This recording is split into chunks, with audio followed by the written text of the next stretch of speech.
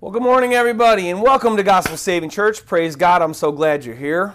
I hope you're here to learn more about God today. I hope you're not here to be entertained.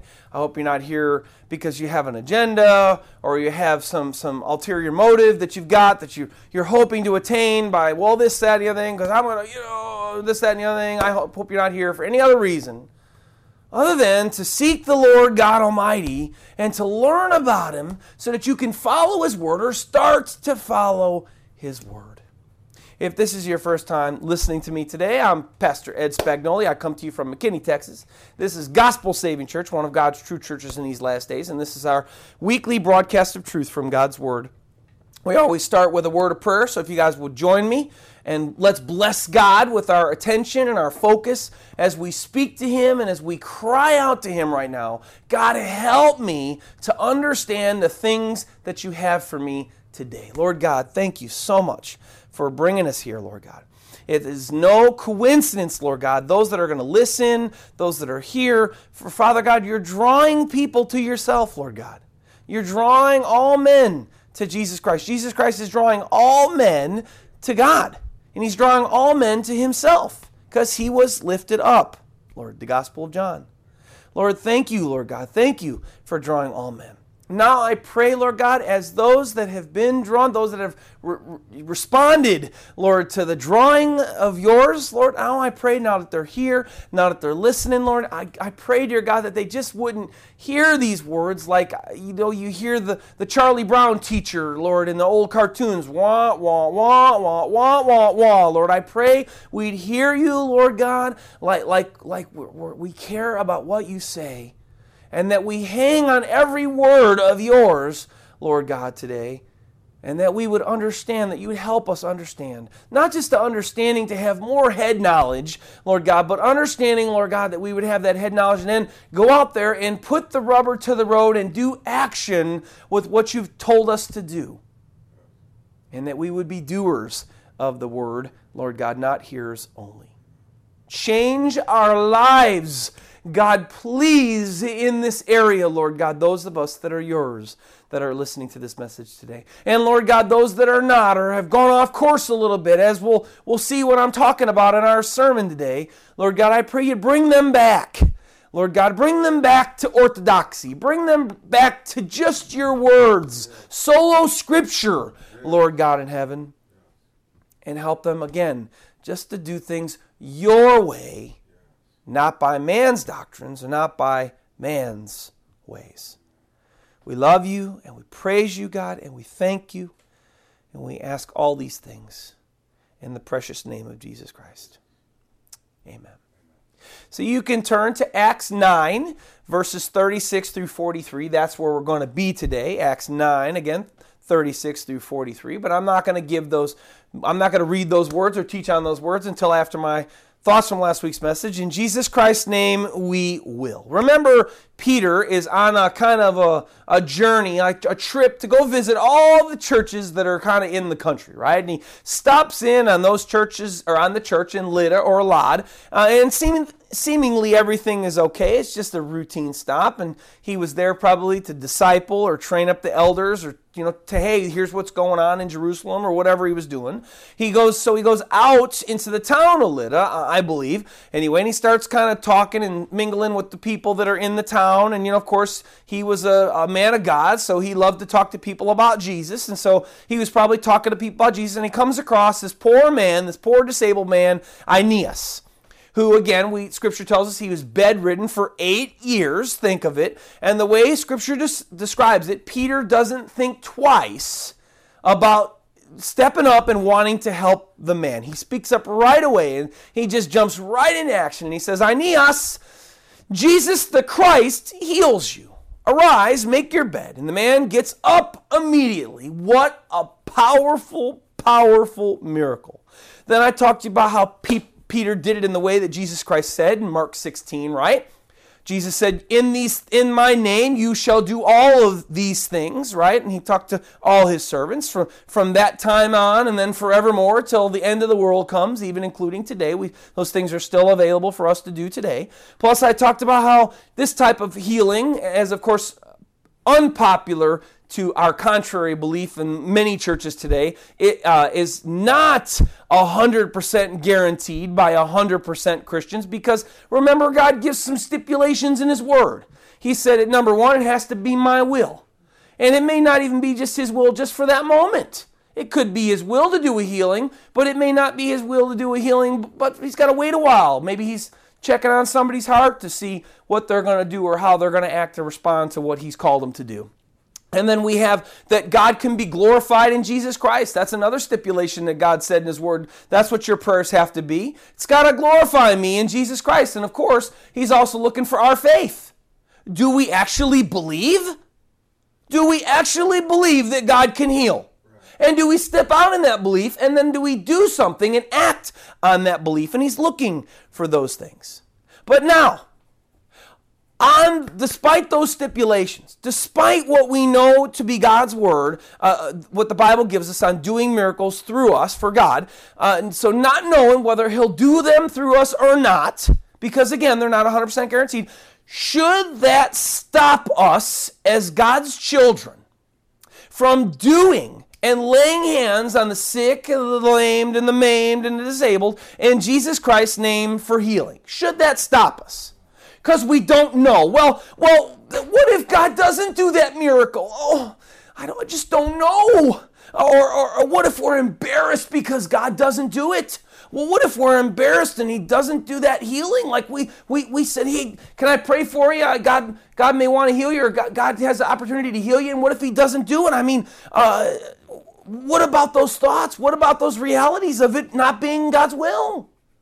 Well, you know what I say to those thoughts? You know what I say to those doubting thoughts on those ideas? I say, get behind me in Jesus Christ's name.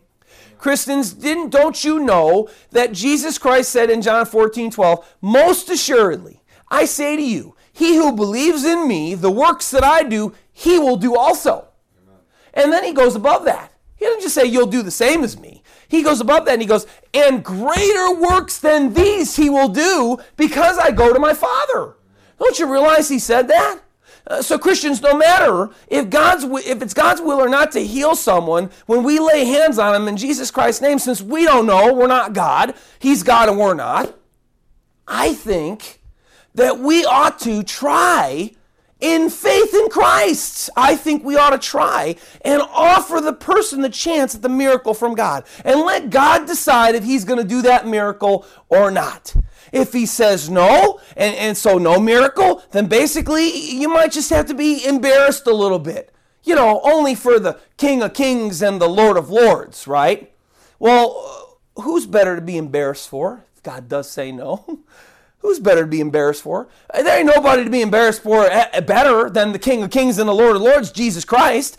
Too many times, Christians, we're too reserved and we're too afraid to step out in faith in Christ because we don't know if God's going to do the miracle. And then we don't. And if He doesn't, then people might make fun of us because of it, and we may become a reproach to them.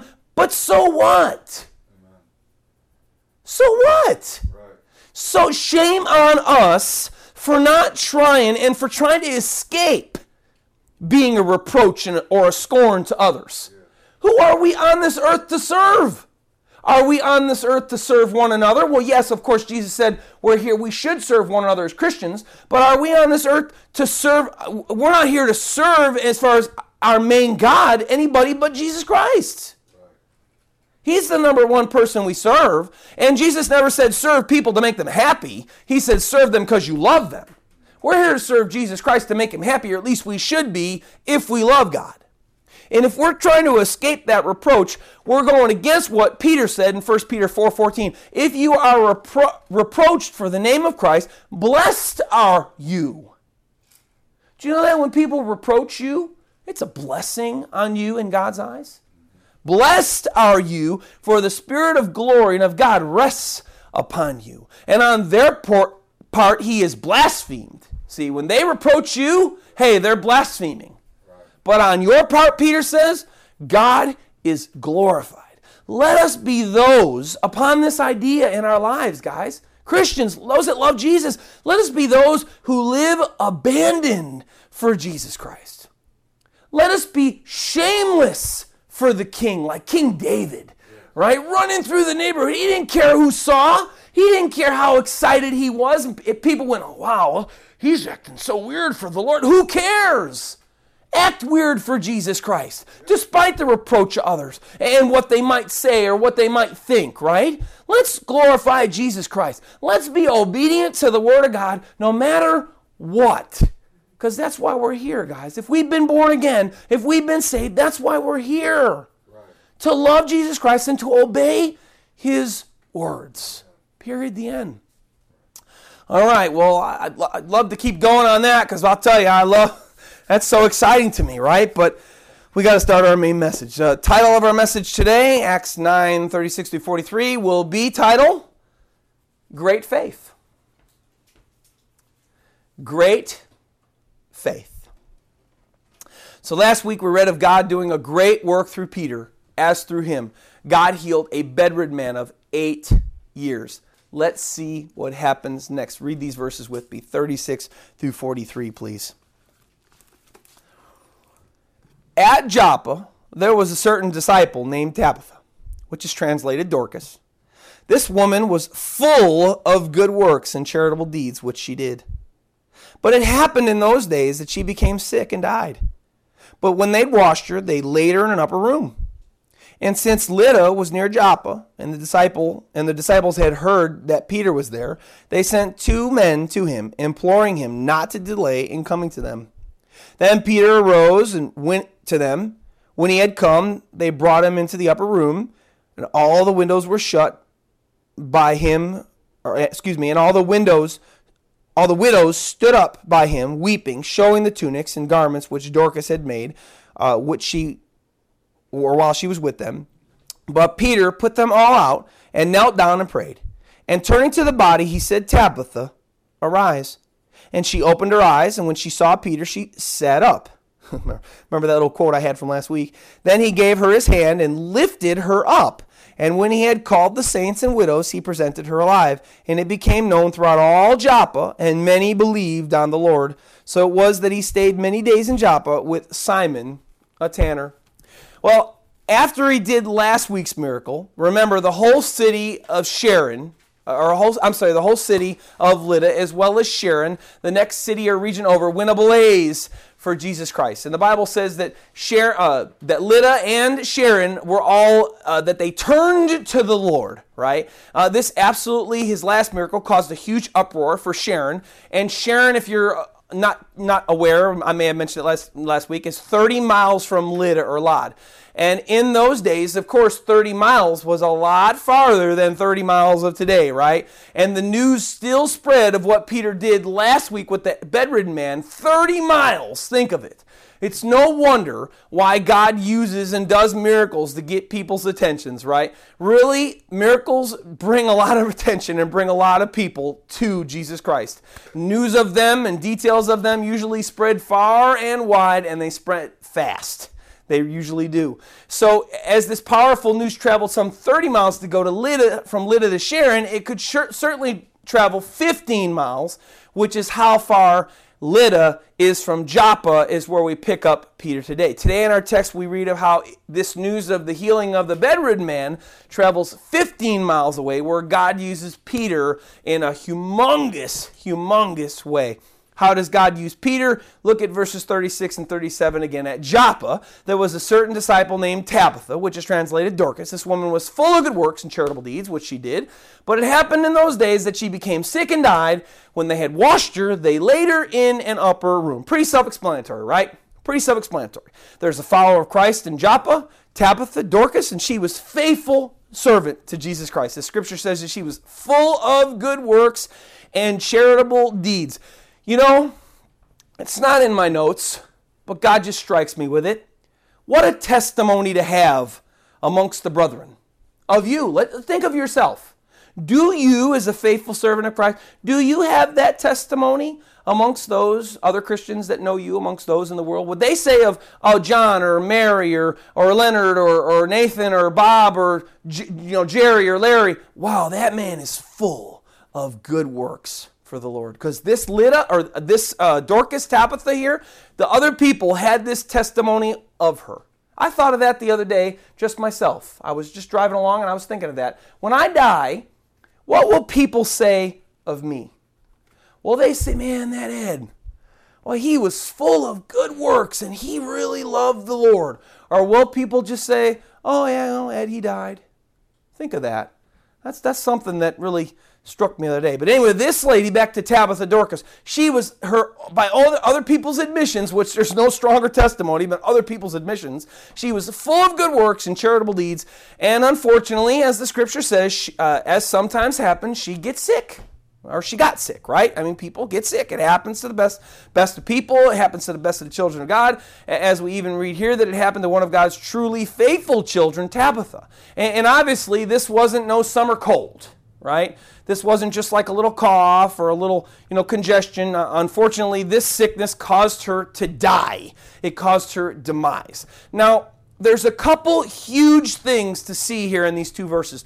Number 1, verse 37, it says this, now it happened in those days. Now, when I've read that over for years, what I always read over when I read over that for years is I've read kind of like, it just so happened kind of in those days, this thing happened, it just happened, And to that I'd say, yeah, right. Yeah, right. The days that Peter just so happened to be in the area, only 15 miles away, and God was he wasn't just there, but God was moving through him in a mighty way to heal, draw lots of people to Christ because of the healing he did. Come on.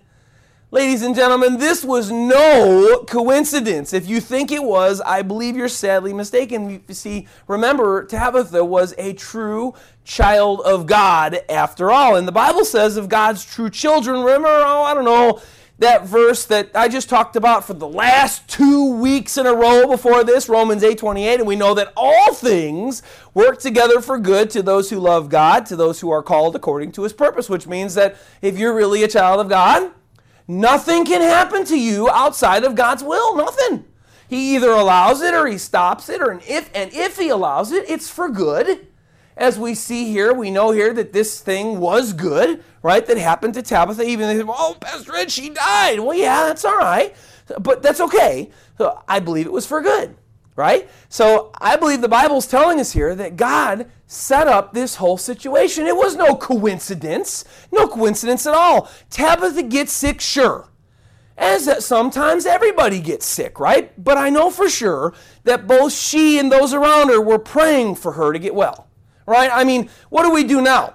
If we're in a church or we know Christians who are on Facebook, right, in our communities, and we hear of somebody getting sick, what do we always say? Hey, brother, man, so-and-so is sick. Man, can you pray for her? Can you pray? So people, same then. Christians still love then. Christians love now. So I know she was praying. Her other disciples around her were praying. They're probably going, Lord, she was a faithful servant. Don't let her die. Please, Lord, don't let her die.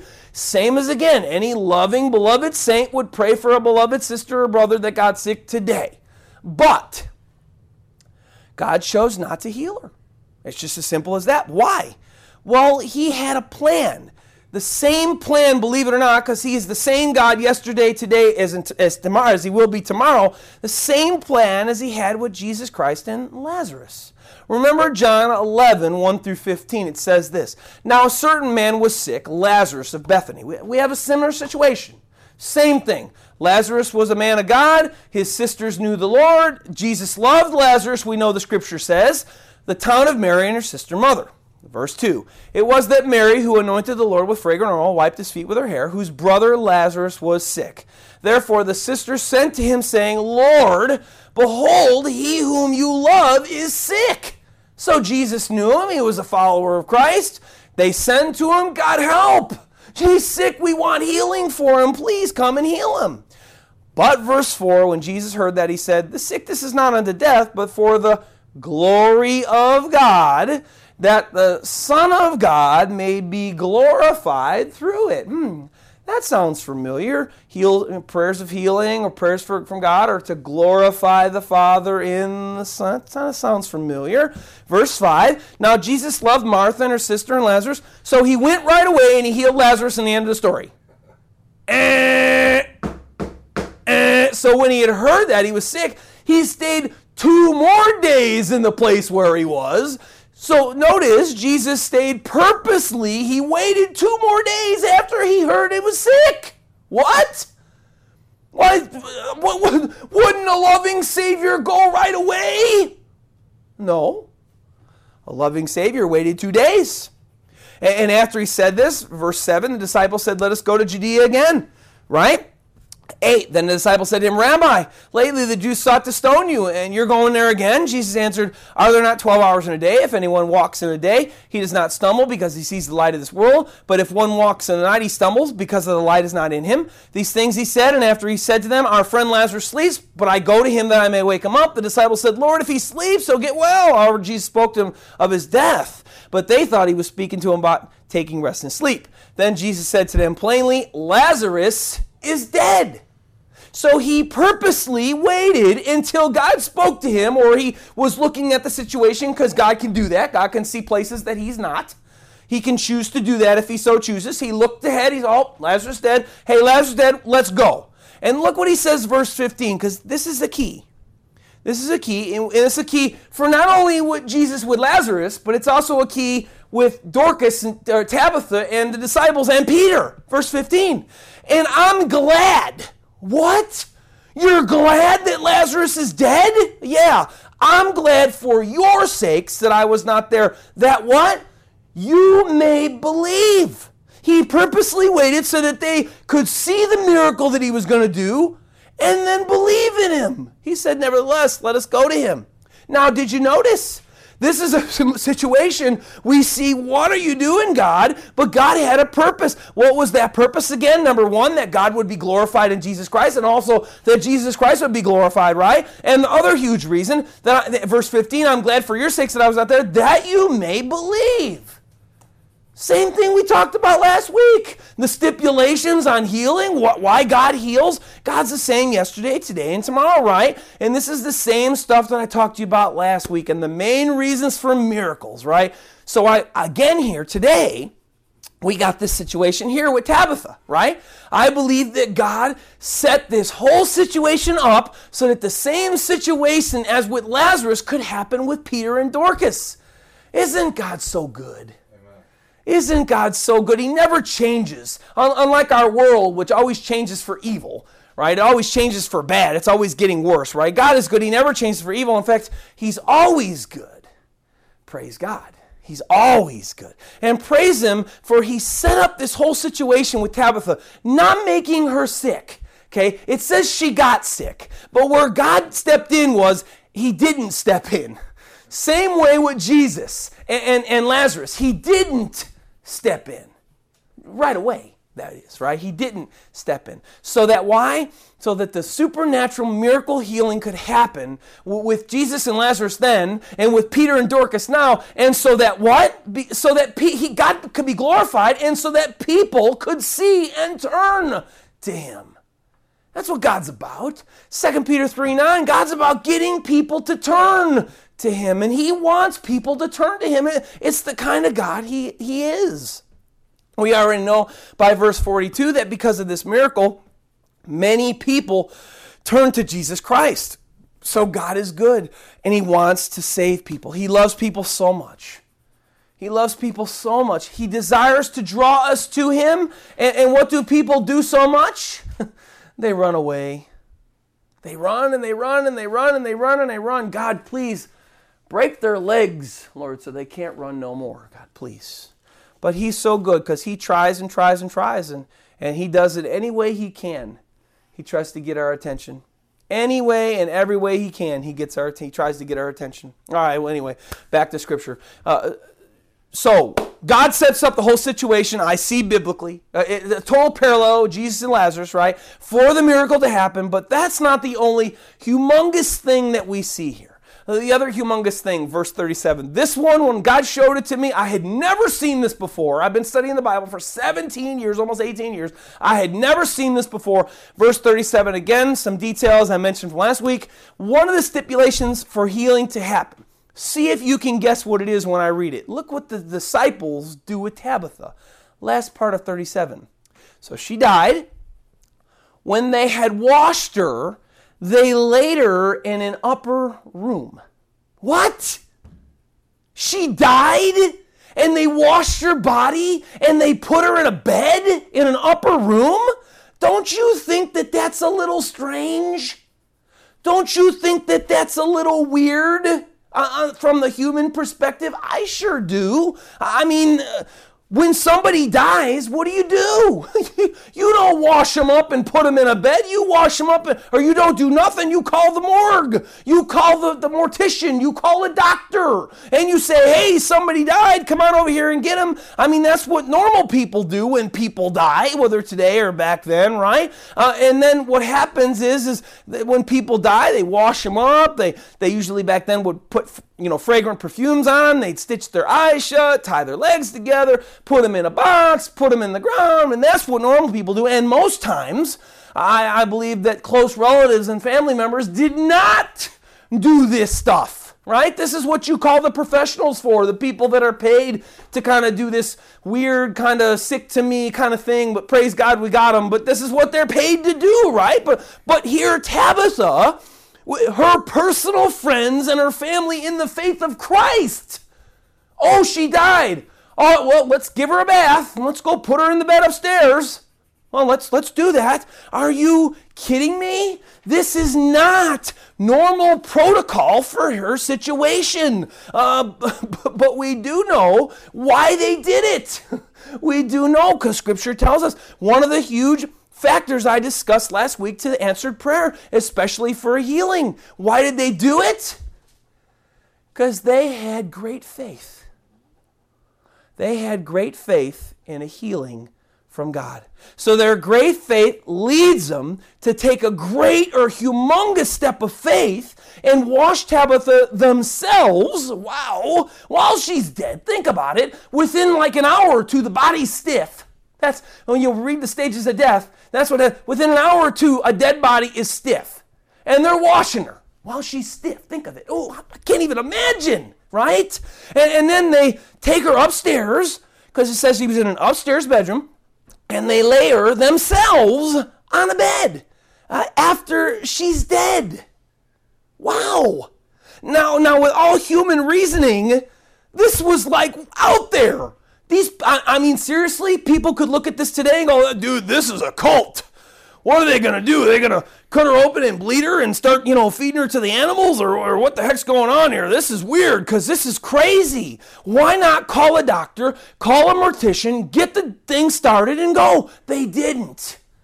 Because they had great faith that although they had kept praying, although they had prayed for her not to die, they knew Peter was a little while over and he wasn't too far from there, and they knew it, and they were hoping and willing to step out in great faith and say, no, we're going to give God one more chance to heal this woman. We're not going to let her go. She's a great godly woman.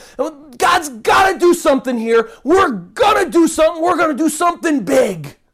We're not going to call the doctor. We're not going to call the mortician. I'm sure there were even Christians there going, we're going to do what? We're going to do what? We're going to not start the burial what? We're going to wash her? I got to touch her? She's dead. She's stiff already. What? But they did because they had great faith. Look what else their great faith leads them to do. Look at verse 38. And since Lydda was near Joppa, again, 15 miles away, which wasn't an hour trip for them or a 5-minute trip for them. That was if you think you walk, I don't know, 10 minute miles. This was a while, and then who knows what time of the day this happened, who knows how long she had been dead, and the disciples heard that Peter was there. They heard of the supernatural miracle that God did through Peter, that is, and they have great faith, and so they sent 2 men to him, imploring him not to delay coming to them. They heard of Peter's recent miracles. And instead of calling a doctor or a mortician to start the burial, they chose to have great faith in God. And again, although they had already prayed and asked God to heal her, they give God even another chance by calling for God's main man, Peter, in great faith. They don't know for sure that God's going to heal her, but they got hope and they believe. And so they're calling, God help. in the hope that Jesus Christ will bring Peter to Tabitha and bring her back to life. What great faith. And so I said last week, I said it last week, and I'll say it again this week. Christians, we must step out in great faith for healings from God. We must, because the Bible said, Jesus Christ said, Mark 16, it would follow us. He said it. We got to do it. And I'll say this week, we must have great faith and give God the chance to do something huge in the healing department. We have to step out and go out on a limb and say, God, I know you can. I know you can, God. I'm like David with his little boy. God had already told him your little boy from Bathsheba was going to die. But did that stop David from praying? He even heard from the master. He's not going to make it. Yet he still fasted and prayed and wouldn't eat and shut himself up in a room asking and pleading with God to please heal her. Because you know what? You know what he knows? He knows God's merciful. And a merciful God, we've seen it in Scripture, He has relented from doing things when we've cried out to Him enough. He has relented and done things, right? And these people knew that. They knew the Scriptures. They were godly people. And they stepped out on a limb. And they just were faith-filled Christians with Dorcas. And what is faith with God? What is faith with God? Hebrews 11:6, without faith, it's impossible to please God. For he who comes to God must believe that He is, and listen to this, that He is a rewarder of those who diligently seek Him. Now, Jesus said, seek and you shall find. The Bible says diligently seeking God is even great, even makes God smile even all the more. And what is diligently seeking? Seeking means that we just don't give up the first time we lift up a cup and go, oh, it's not there, I guess that's it.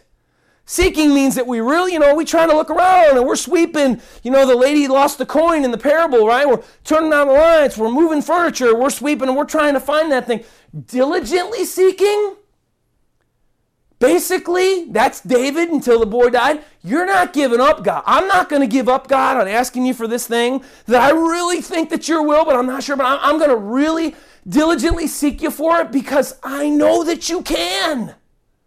I know that you can. I know. And only diligently seek God, those that only diligently seek God that have great faith.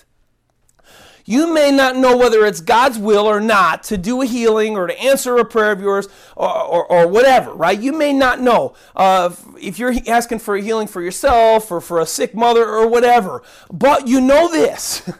You know this. You know that God is a rewarder of those who diligently seek Him. That's what you know. So what I say, according to the Bible, I say, have great faith and seek Him for that healing and ask Him and pray and lay hands on people or yourself bodily in Jesus Christ's name. And I say again, like I said in my overview, let God be God. Let God be God, and let God do whatever God's going to do, whatever's good in His eyes. So these fellow brothers and sisters of Tabitha have sought God for healing to no avail. While they prayed for her, she died.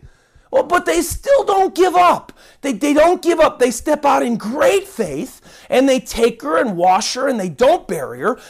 Then they take a humongous step of faith and call for God's main man, Peter, to see if God will work through his hands to give life to this dead saint.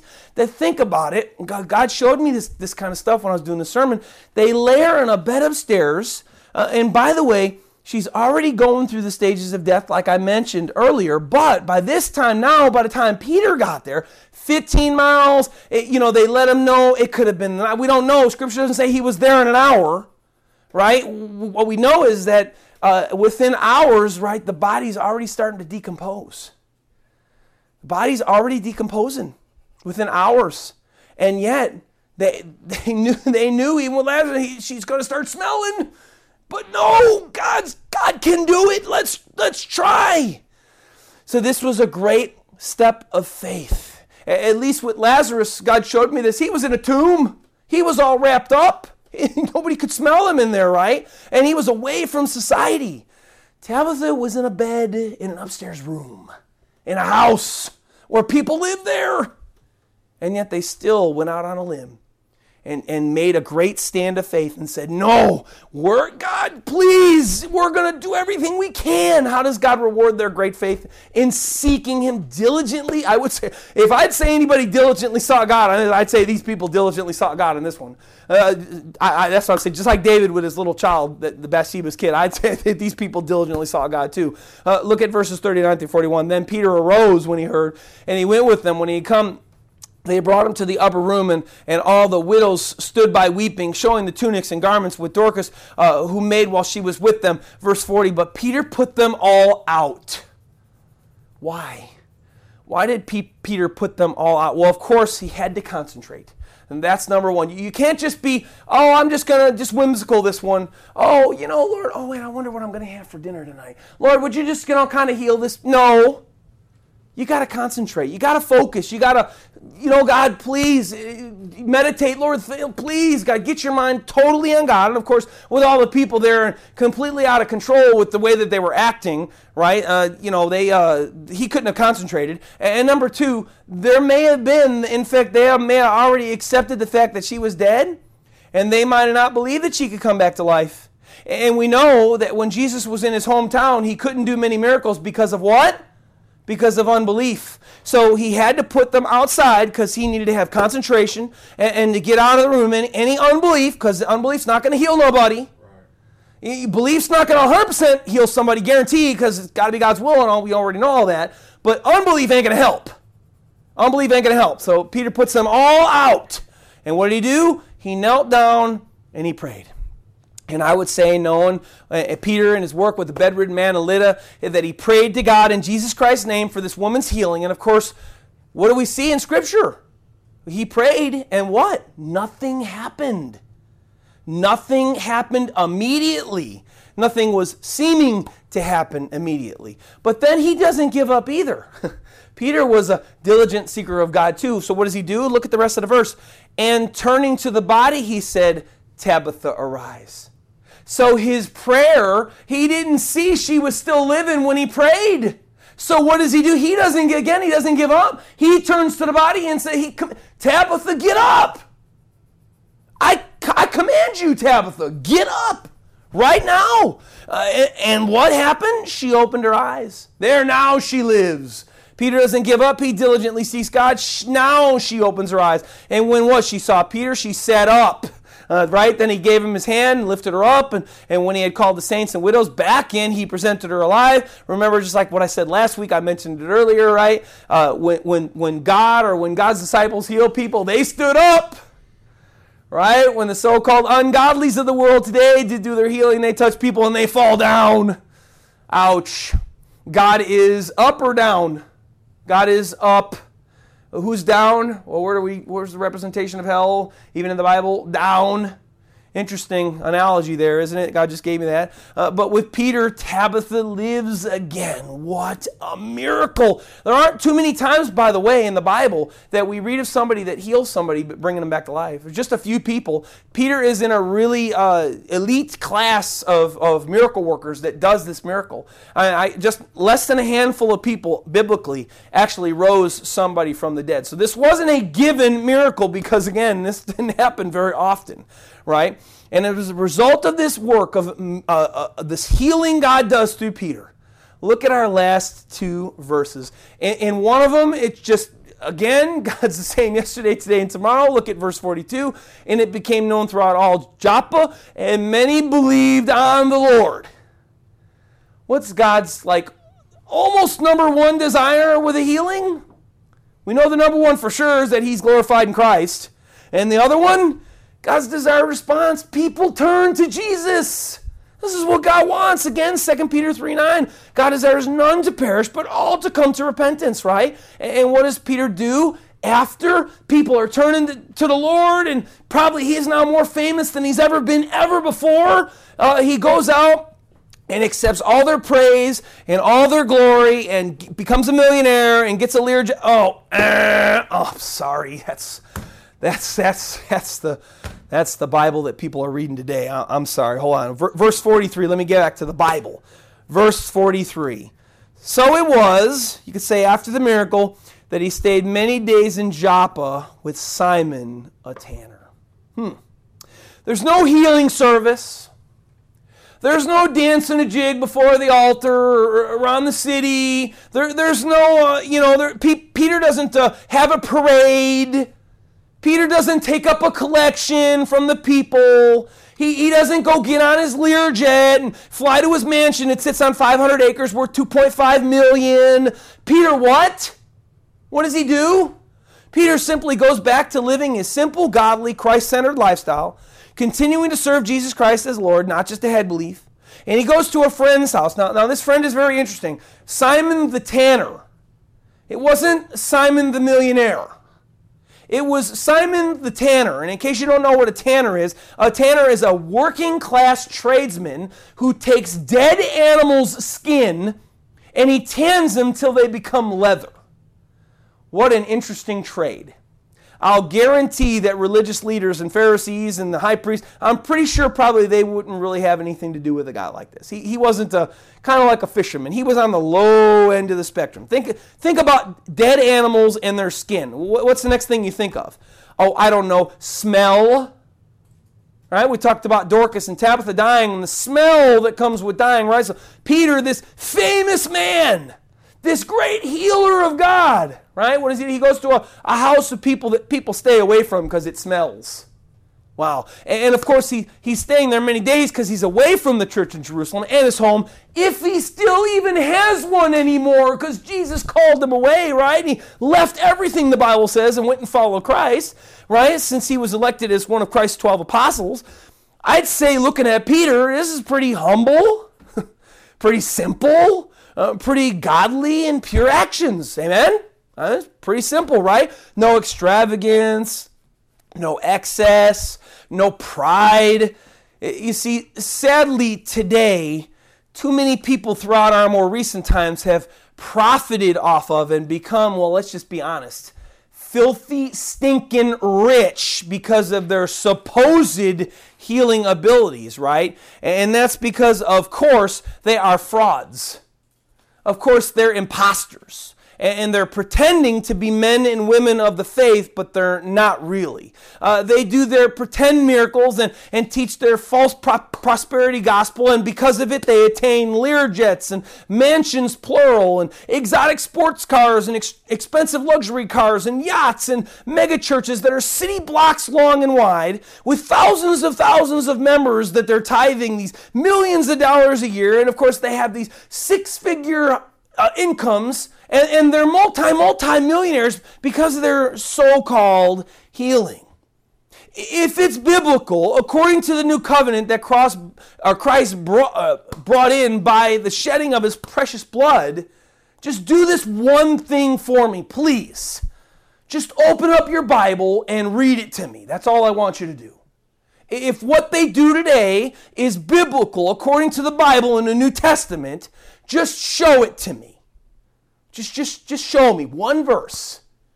Peter was a multi-millionaire superstar. Maybe not in the Bible that I read. Now, I'll guarantee you could probably have a Bible made that'll say it, because I don't know what Bible these people are reading, because it ain't the NKJV or the KJV that I read today, the 66 books today, right? When I examine the 12 apostles of Christ, plus the disciples that we've studied on the last few weeks in this church, Dorcas, Tabitha, Stephen, let's just think about these people. Philip, let's think about what kind of lifestyle these guys had. Well, as God said go, they just went.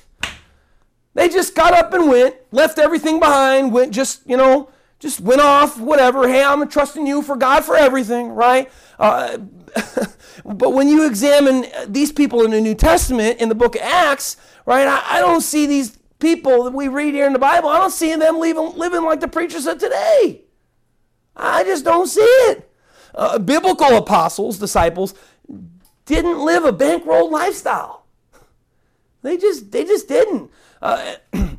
And sadly, as a result of these so-called men and women of God and their actions in the area of healings and their teachings on healings and prosperity, many, all capital letters, many people have been hurt. Many people have been damaged. Many people, and the worst part about it, and this is what goes completely, this is how I know it's a doctrine of the devil, right? God healed people to bring them to Christ. the people that do the things that I see, what they do now, people get disgusted with God and they turn away from God because they think, wow, how could this be God? I mean, oh my gosh, these people, they're living in mansions while their flocks are middle class to poor and they've got nothing. I remember a young lady back in the day, a cousin of mine had fallen into the prosperity gospel, and one of the ladies of the church that he went to fell ill, and something happened with her leg, and they were like thinking because of the sickness that she had, I think they fought it down. This happens a lot when you get sick and they fight the infection will go to a limb of your body or something, and then of course they got to then fight that infection in that limb or something. It happened with my dad when I was young too. Well, anyway, this lady was calling people in from the church, and they were saying, well, we're going to pray over you, and they were, because it was right at the point they were, if this infection doesn't go away, we're going to have to amputate your leg, or from the knee down or something, and it was something crazy like that, some radical thing, but it would save her life. And I'll tell you, I'd rather be minus a leg and live than die still have my leg, right? I mean, just saying. So these people came into the hospital, they prayed for her, nothing happened, and she had to give her leg amputated, and oh hey, praise God, she still got her life, but the people of the church said, well, you just didn't have faith, so that's why you weren't healed. And she almost committed suicide. She almost committed suicide. She was completely devastated because I didn't have enough faith to get healing. And oh my! And then their church, in their prosperity main gospel church, this is what, if you had faith or else kind of thing. And so this doctrine has destroyed people's lives, right? And speaking, I hate to say this and say it the way it is, but in speaking of these types of false and ungodly and evil pretenders that I speak to you of today, Peter says in 2 Peter 2:2, because of whom the way of truth is blasphemed. And with that lady and with other cases I've heard, the way of truth in God has become blasphemed. Right? Many have been damaged, hurt, driven away from God. Sadly, these people that I talked to you about, they preach a different gospel. In their gospel, their God is money. Their God is authority. Their God is power and the material things of the world, and not Jehovah and not Jesus Christ of the Bible. People, be warned. God will not be mocked, and He doesn't play games. We can't force God to heal by our faith, and He does know our heart. I hear so many people say that, oh, God knows my heart. Well, He does, and you know that, and you better be scared about that. Because you know why? The Bible says our hearts are wicked.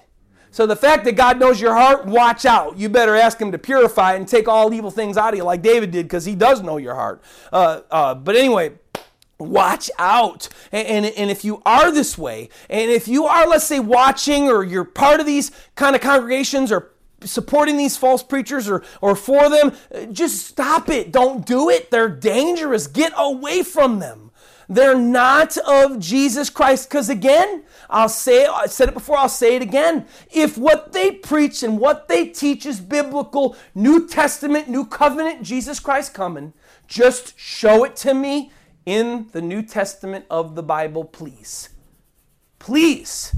I've been through the New Testament right around 22 to 25 times, because although I've been through the Bible about 17 times, I wanted to learn how to become a Christian. So what do you do to learn how to become a Christian? You read Christ's writings, and you read the followers of Christ's writings. So I've been through the New Testament 22 to 25 times, and yet I've never seen anything like what these people teach. But I do know this, 1 Corinthians 5, don't you know that a little leaven leavens the whole lump?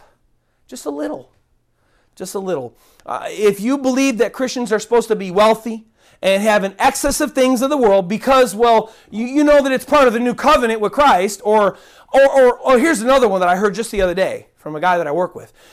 How are people supposed to believe in Jesus Christ and come to Jesus Christ if they see you and you're not rich and wealthy and you got a lot of stuff? What kind of representation does that give them of your God? Who's going to want to turn to Jesus Christ when they see you, this or that and the other thing? And I said, sir, show it to me in the Bible. He couldn't. He switched subjects, as people always do when you ask them to prove something to you, and they can't, because people just say lots of things just because they say them. This, my friends, my brothers and sisters in Christ, anybody that may be listening to me, this teaching I'm talking about today is a false and anti-cross doctrine because it's not found in the New Testament Bible. It's not found under the New Covenant, guys. It's not. What we do read in the New Covenant, under the New Covenant, is Romans 2:4, and it says that it's the goodness of God that brings people to repentance, not how much money you have. Or not how little money you have, or not how middle money you have, or not the stuff you have. It's the goodness of God that brings people to repentance. And where in the world do you get this crap of prosperity for all Christians and guaranteed healings when you read things like Matthew 10:16-23, Jesus speaking to his disciples, and so to all followers of his from then on, behold, I send you out as sheep in the midst of wolves. Wow. Where's the prosperity in that? Not financial. It may gain a lot for the kingdom of heaven if you're murdered and martyred for Christ, but you're not getting rich, right? Therefore, he says, be wise as serpents and harmless as doves. But beware of men, for they will deliver you up to councils and scourge you. That means beat you mercilessly in their synagogues. 18, and you will be brought before governors and kings for my sake as a testimony to them and to the Gentiles. But when they deliver you up, don't worry about what you say or what you speak, because you got millions of dollars and you can afford it. I'm sorry, I got to get back to our Bible now, the New King James here. For it will be given to you what in that hour you should speak, for it is not you who speak, but the Spirit of your Father who speaks in you. 21, now brother will deliver up brother to death. Wow. Did you just hear that? I would take that in the context, since it's of his Christians, brethren that he's talking to right now, that's brother in Christ will deliver up brother in Christ. You could easily see that there, because we know that just like Judas, right? What did Judas do? He delivered up his master, his own master, right? Jesus said that's going to happen to us. And a father his child, and children will raise up against parents and cause them to be put to death. And he didn't say anything about wealth or prosperity or health or anything, but you will be hated for my name's sake. Wow. Those are the New Testament promises that Jesus Christ gives to his children. Those, my friends. But he ends, though, but he who endures to the end will be saved. And when they persecute you in this city, flee to another. So Christians are people, for heaven's sake, come on and get real. Guaranteed 100% healings, strong-arming God to give you that healing, and teaching that God's kids will never have an ailment or be in pain or they'll never suffer, or to say that we're all supposed to be wealthy and that by our wealth people will see how great Jesus Christ is and turn to him. Show it to me in the Bible, please. Anywhere if it's real. Read your Bible. Show it to me if it's real. Just one place. Just one place, because I just showed you multiple where it goes against that. Show me one place where it's for these things that you say or that people believe, and all this junk that's out there that's turning people away from Christ, not bringing people to Christ. Wow. That's enough of that nonsense. I'm not going to speak on that no more today. I want to close, though, today to those whom are truly striving to live a godly life in Jesus Christ. Those whom desire to be close to the Savior and whom strive to be obedient to do the things that he said that we should do. I want to close to you now. In closing about the healings that will follow those whom believe, that have faith in Jesus Christ, those that are born again, as we saw with Peter in the last two messages upon the last two sections of Scripture that we've studied, I want to say this with the godly biblical slant. There's a human slant to the Bible. It's called eisegesis, if you're wondering. And then there's the godly slant to the Bible. It's called exegesis. You just take out of the Scriptures what they say. But I want to say this with the godly slant. God really threw this on my heart in my closing for this message. Far too long in America, and I know Africa at least. I'm not sure about other countries. I dare not speak about things I don't know, as Paul says. The idea of laying hands on someone or praying for or over someone who's sick, lame, diseased, in Jesus Christ's name for their healing, with the real expectation that God can heal them, well, that idea has been distorted. It's been hijacked. It's been abused. It's been misrepresented by ungodly, un-Christ-like people that are pretenders, that they're pretending that they love Jesus Christ. But Mark 16, 17, and 18, Jesus said, those that are truly his, and these signs will follow those who believe, right? We're going to cast out demons, we're going to speak in new tongues, we're going to take up serpents, and if we drink anything deadly, they're not going to hurt us, or nothing's going to hurt us, and by no means it's not going to hurt us, and we're going to lay our hands on the sick, and they will recover.